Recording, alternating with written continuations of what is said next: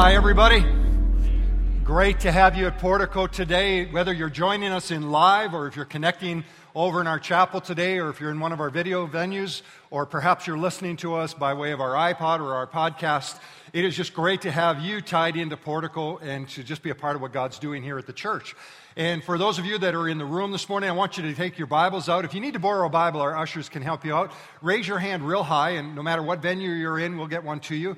Keep your hand up, and usher will get you a Bible. Leave it on the seat at the end of the service, and you can follow along.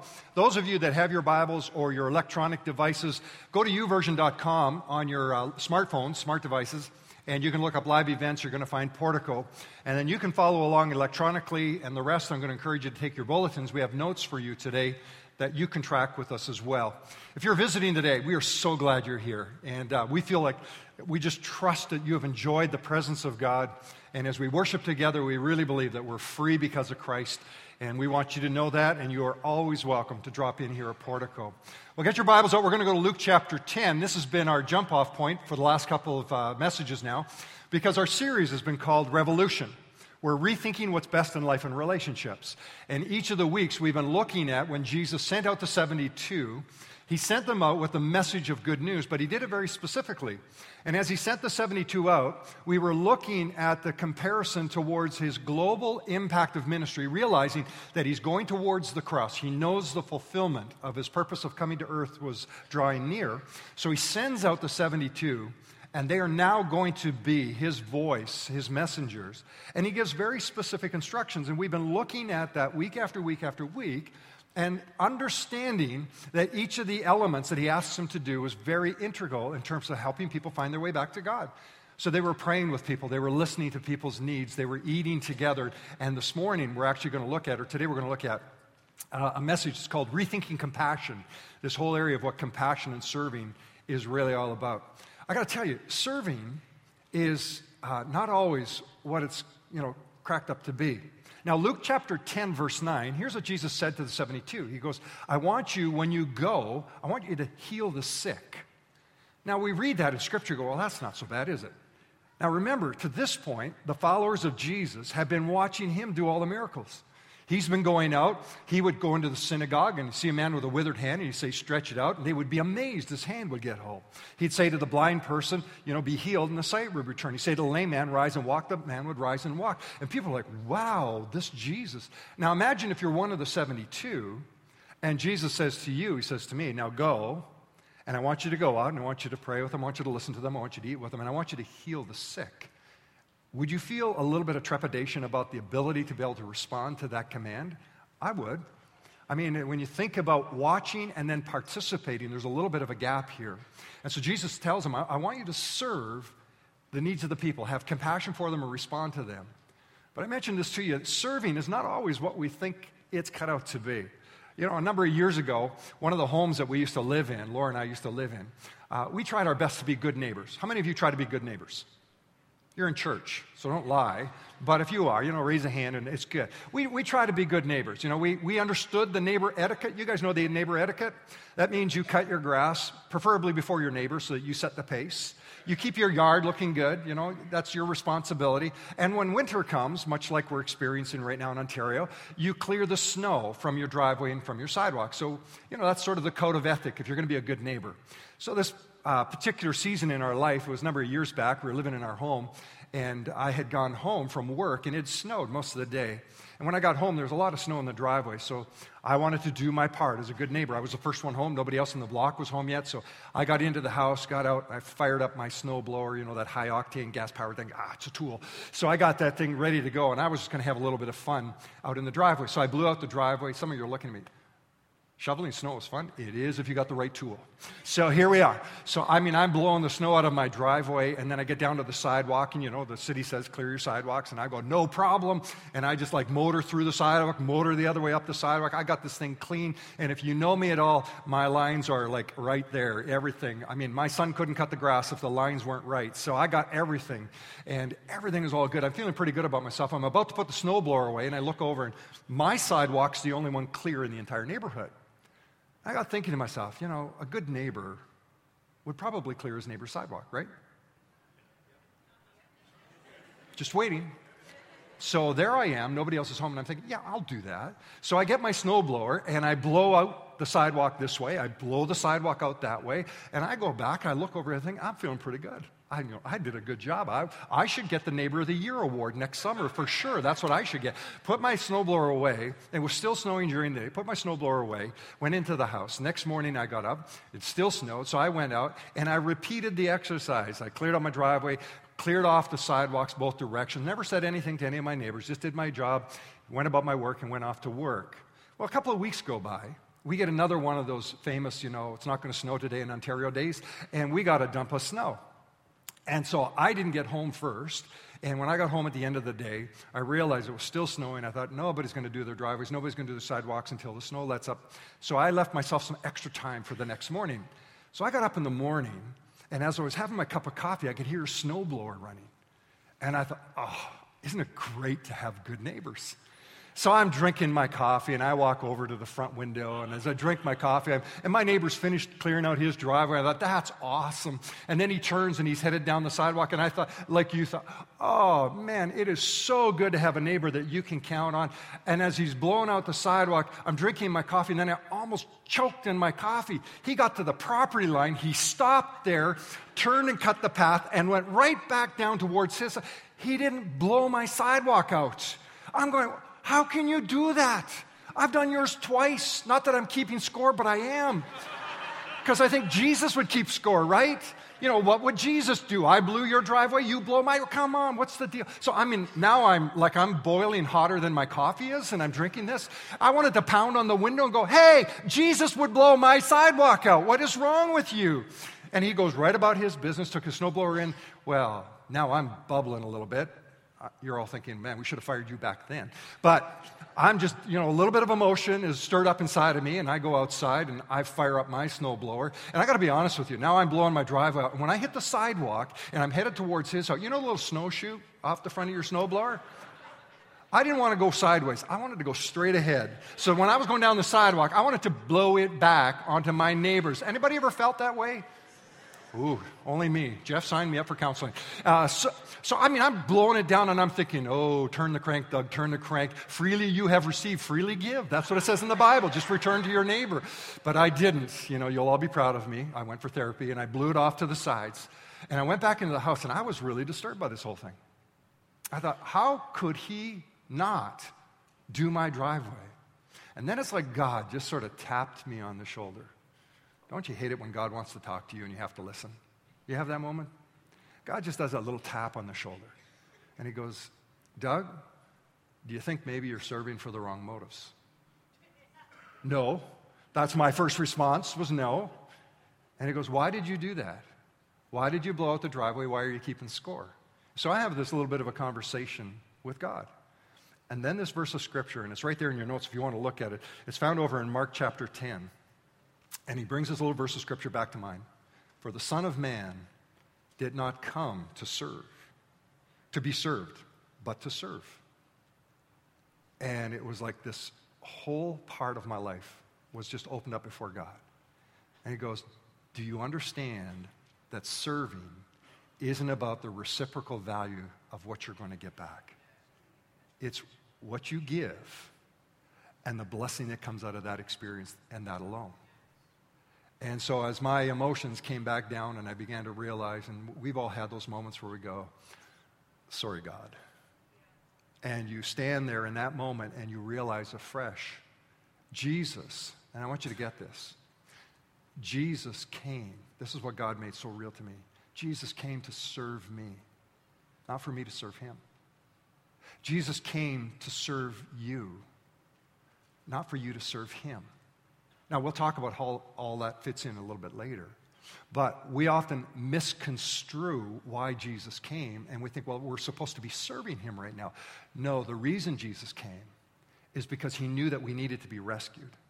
And he came with no other expectation, no other condition. He came and gave his life to serve us.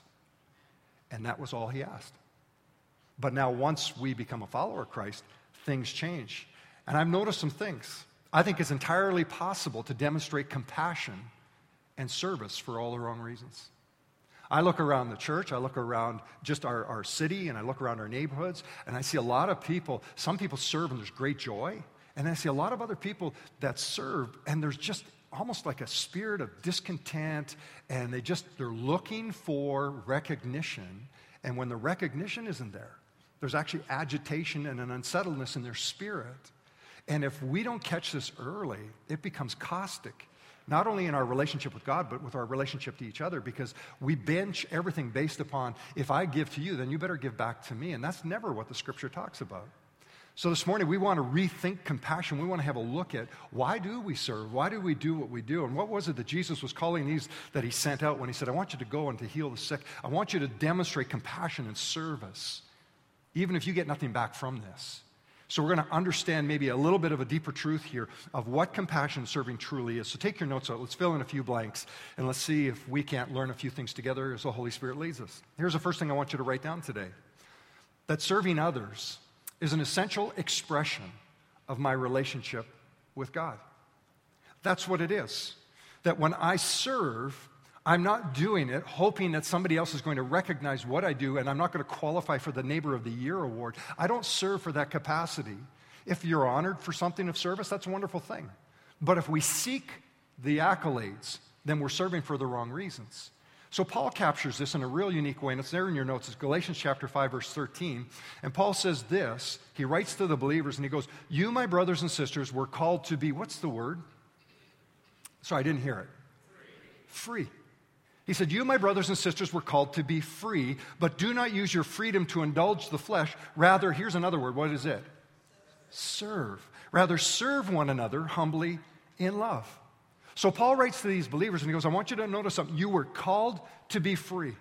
And he's very, very specific here. He goes, I want you to understand that your Christian life did not begin with your decision to follow Jesus.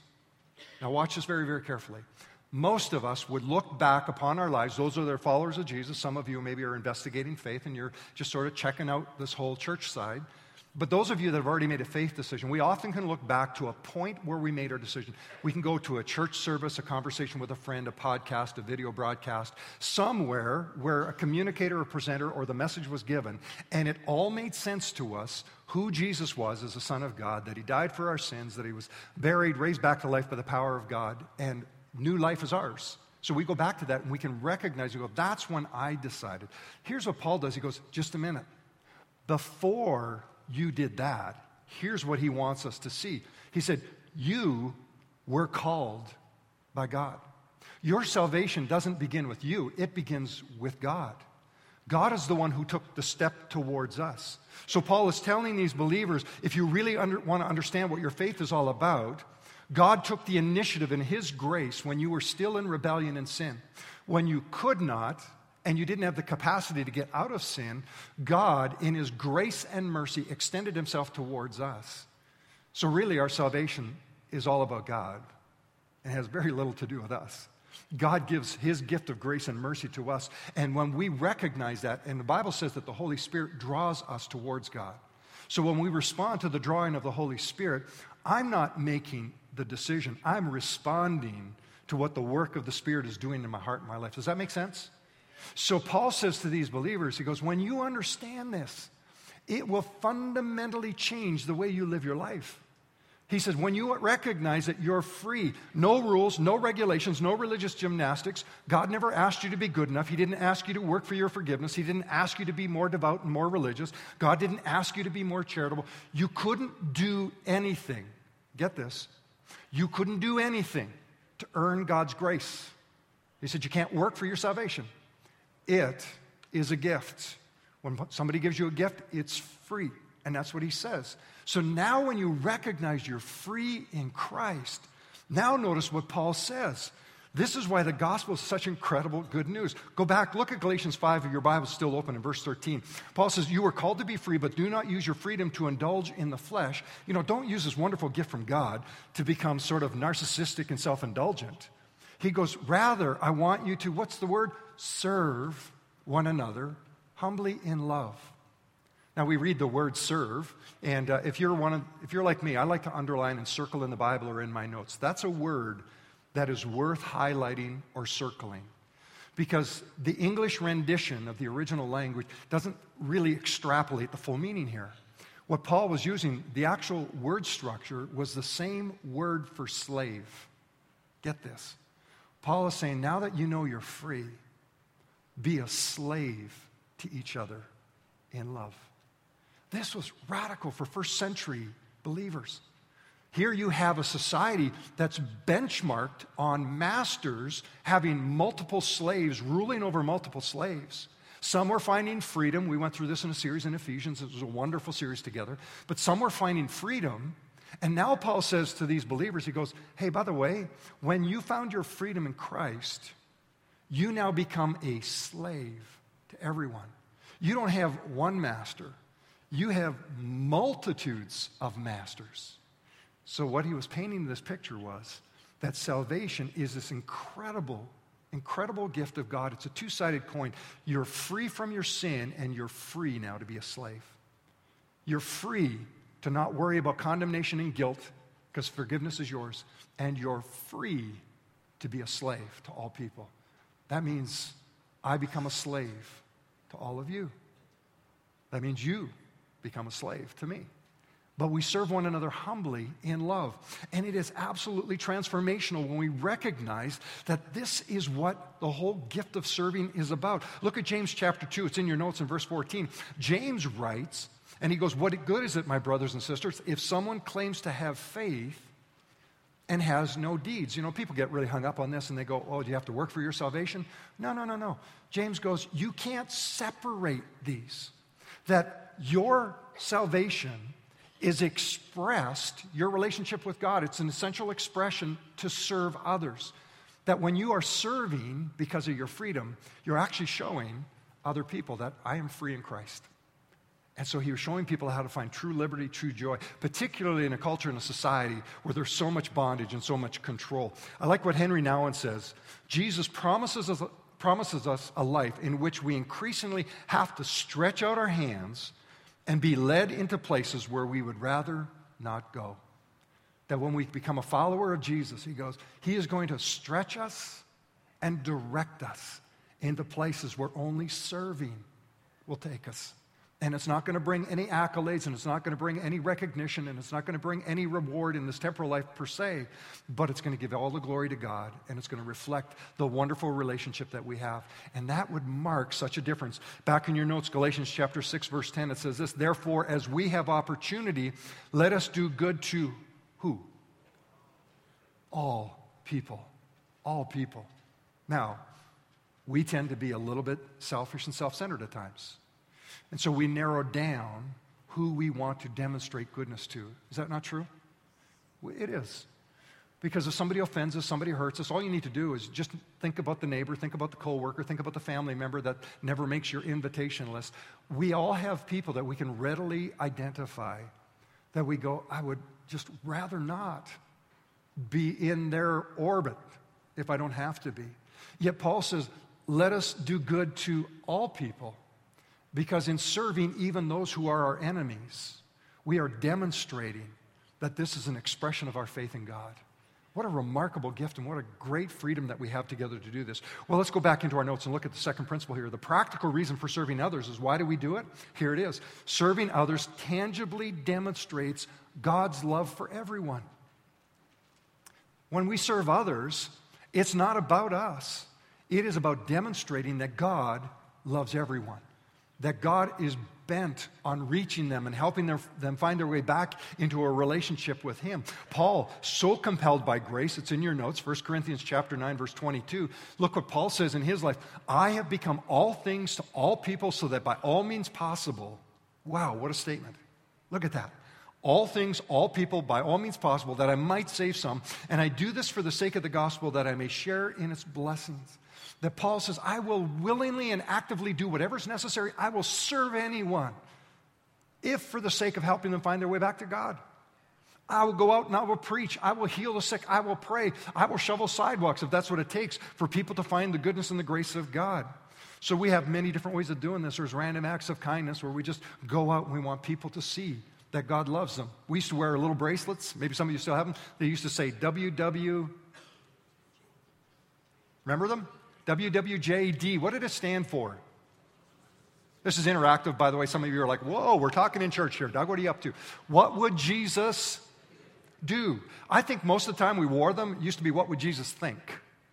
I saw a lot of people wear the bracelets, but not live like Jesus lived. So it was a great reminder, what would Jesus do? Yeah, he would do that. I don't do that. But this is the call that we can't separate, that serving others tangibly demonstrates God's love towards everyone. And we are God's conduits of grace. What a gift that God has given to all of us. Look at 1 Peter 4:10. It's in your notes. I'm going to ask you to do this again. If you got a pen or if you're going to highlight, I'm going to give you 3 words I want you to circle or to highlight when we go through this. 1 Peter 4:10. Each of you should use whatever, circle the word gift or highlight it, you have received to serve, underline or circle or highlight that one, to serve others as faithful stewards of God's, and here's the word, grace. Great verse. Each of you should use whatever gift you have received to serve others as faithful stewards of God's grace in its various forms. Why is this so significant for us? Here, I want you to hear this. You have been given a gift from God.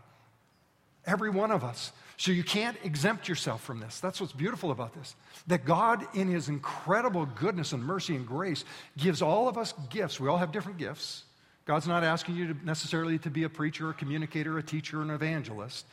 We all have different gifts. And what Peter is writing to us about is, he says, listen, God has given you a gift so that you can serve, so that people can see grace. Do you see the connection? That when we use our gift and we serve with our gift, it tangibly demonstrates the grace of God. I think the world is waiting to see the church rise up and unleash the gifts that God has given to it. That there would be a revolution, the rethinking of life and relationships when we actually grow into this. When a husband loves his wife unconditionally and serves her, and she is in awe of the man of God that she married. When a wife will serve her husband and follow his leadership, he will be in awe of the incredible expression of grace. When children will honor their parents, or friends will care for and believe in the best in each other and won't talk behind their backs, but will build them up and pray for them. When an employee will give an honest day's work, and an employer will serve and faithfully steward resources and empower their workers to experience God's grace in its fullness. Can you see how this could change our world? How remarkable is serving? I like what Martin Luther King said. He said, everybody can be great because anybody can serve. You don't have to have a college degree to serve. You don't have to make your subject and verb agree to serve. You only need a heart full of grace and a soul regenerated by love. You see that? A heart full of grace, and Paul said that's free, and a soul that has been just regenerated by love. And that's what we do. It's those two things, two sides of the coin coming together. What a remarkable way for us to demonstrate God's love. Go back to your notes. Here's another principle I want to share with you. So when we talk about serving and rethinking compassion, well, then we need to understand that serving others, it costs me something. It costs me something. Because we live in a world where love is often biased, and it is extremely self-serving, and it's most often expressed, I mentioned this before, in a reciprocal fashion, that I will give as long as I know what's going to come back. But that's what makes this different for us. Because the call to follow Christ is not the call to look for the reciprocal anticipated response. It is the willingness to serve in shadows. It is a willingness to do without recognition. It is a willingness to believe that the God who has gifted us, the God who has called us, and the God who empowers us will recognize and reward us faithfully, whether we see it while we live on this earth or not. It was costly for Jesus. We were reminded of the scriptures, the Son of Man did not come to be served, but to serve. And then Mark goes on to say this, and to give his life as a ransom for many.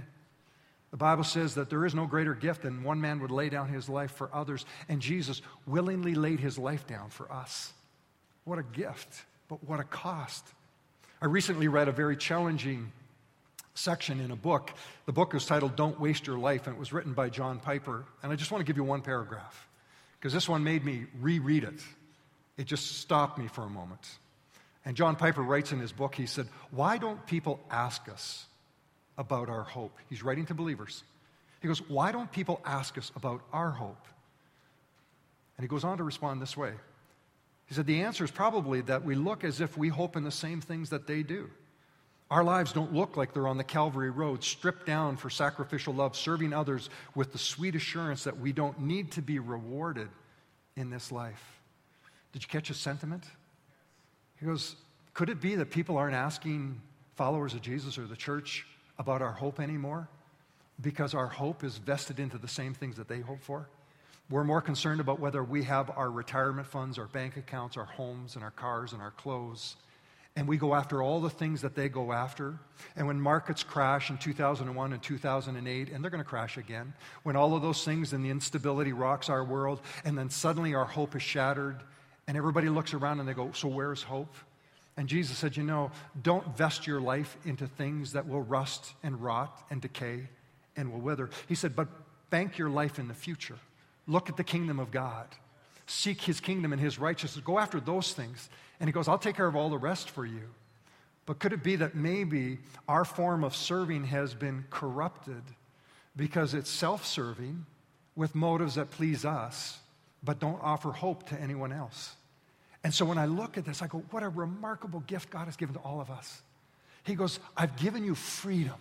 I have forgiven your sins. And I've called you to a new way of life. When you live your life, you don't have to go after all these things. Now, there's nothing wrong with them. We don't have to get all messed up on this thing. You can have a nice car and a nice home. And he goes, that's not what it's about. That's not your hope.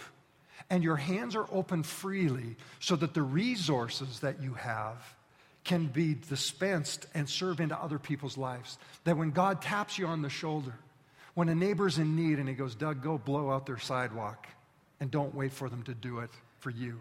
You go, I'll do that. Or when someone is shut in and you prepare a meal and you go, I can do that. I can take a meal into their home and I can take care of them. Or when someone is in prison and you go, I can go visit them. Or someone is sick, or someone just needs encouragement, or someone has just lost a loved one. There is a myriad of ways where we can serve without expecting any kind of return because we know what we're doing is we're investing in the kingdom of heaven. Does that make sense? And together, it's a revolution. That of all of us, just imagine if in this room and over in the chapel and over in the video cafe and anybody listening to me on the podcast today, if all of us together would individually, within our sphere of influence, would begin to live both sides of this wonderful gift of salvation, not only to be free in Christ, but free to serve. And we started serving one another. We would never get out of the church today because everybody would want to hold the door for the other person. Wouldn't that be great? No, you go first. No, you go first. No, we get nothing done. It'd be fantastic. We'd all hang out at church all day long because nobody would go through the door. We'd serve one another. Now, it's a little bit facetious, but it's true. When's the last time we've really paused? We were racing into a restaurant, and there's like 2 tables left, and we want that table, and somebody else is coming in. When's the last time we actually stepped back and we just held the door? And we go ahead, go first, knowing that they're going to get the table before we do. See, that's not in our old human nature to do that. Our old human nature, and I have one of those, at the whole human nature, it goes, no, I want my table and I want my food, and it doesn't really matter who else is in line, right? But here's a remarkable thing. What would it look like? Could it be maybe there's a revolution that's pending? That when the church of Christ rises up and actually begins to humbly serve, like Jesus, we wash the feet of others and we see them transformed. It says over in Mark chapter 6, verse 37, that's a great little story. Jesus was going away on a little bit of a retreat with his disciples. And if you remember the story, and if you don't know it, I'll just frame it for you. They were going away on a retreat. The crowds of people followed Jesus. They were so far from the city, there was nowhere to eat. The disciples recognized, what are we going to do with all these people? They're hungry. And so they said to Jesus, what are we going to do? So here's a little conversation, Mark chapter 6, verse 37. Jesus said to them, well, you give them something to eat. So the disciples said to Jesus, well, that would take more than a half a year's wages. Are we to go and spend that much on bread and give it to them to eat? See, the immediate serve response that we have, what's it going to cost me? And am I prepared to spend the price? These guys failed to recognize in that moment, this was the Word. This was God Almighty who created. This was one who spoke and the world came into being. This was one who could call blindness and or reject blindness and see sight come in and raise the lame up. So here in their presence is the very one who could work a miracle, and they're worried about the price tag. And Jesus goes, that's not what this is about. And the beauty of the moment is he would teach them that he blesses and he prays over this food. And he multiplies the fish and the loaves, and the people are all fed, and they're in awe of this God. This isn't a history book that we look back. This is an instructional book that reminds us that there's a way to live that is remarkably different than the world. That God is still able today, that the God who could multiply the fish and the loaves 2,000 years ago, he can multiply the little resource or the much resource that we have in our lives if we will open up our hands and we will give it to him. Paul in 1 Corinthians 9 in your notes, he says this, though I am free and belong to no one, I have made myself a slave to everyone. There's that word again. So that I can win as many as possible. Why did Paul say that? Because when I know I'm free and my sins are forgiven, then I will serve others. They're inseparable. Serving others so that they will be able to find their way back to God. What a gift. In Matthew chapter 25, verse 40, a little bit of a story of a king reconciling his accounts. And Jesus had told this story to his followers, and he was encouraging them that when they serve, their acts of service would be recognized. Look what it says here. The king will reply to those that were faithful. He said, truly I tell you, whatever you did for one of the least of these brothers and sisters of mine, you did for me. He's rewarding those who were willing to serve in obscurity, who saw the shadows not as a place to be run away from, but as a place to find themselves comfortable in, who could see their lives and all that they had as a gift from God, and that every day, wherever we go, whoever we speak to, there's an opportunity to serve.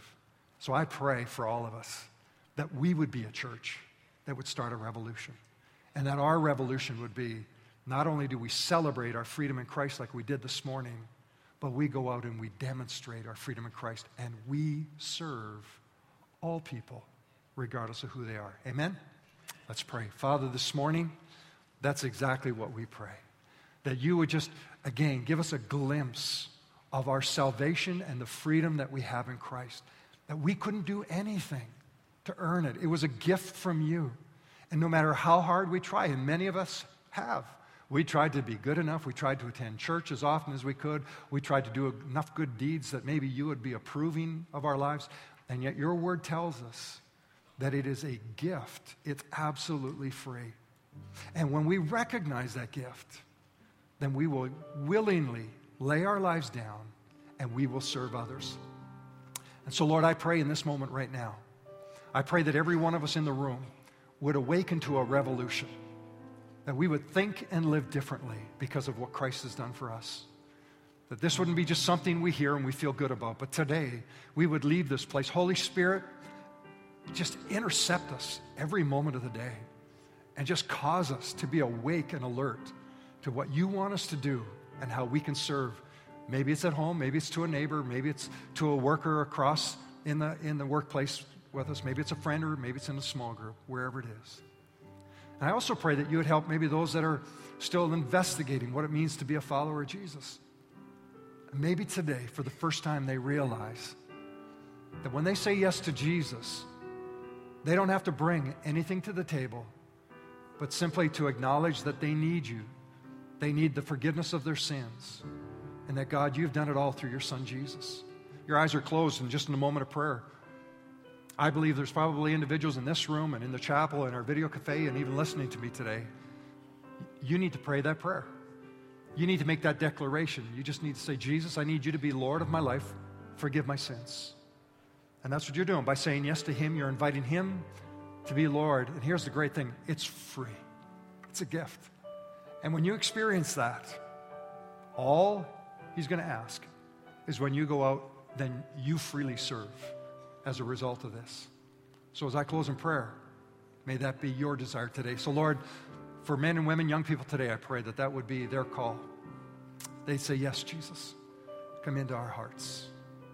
And now for all of us, Holy Spirit, I pray that you would just stir a passion, that we would hold nothing back because of our freedom, that we'd be reminded we're free to live, we're free to give, and we're free to serve you. And I pray it in Christ's name. And everyone said, amen.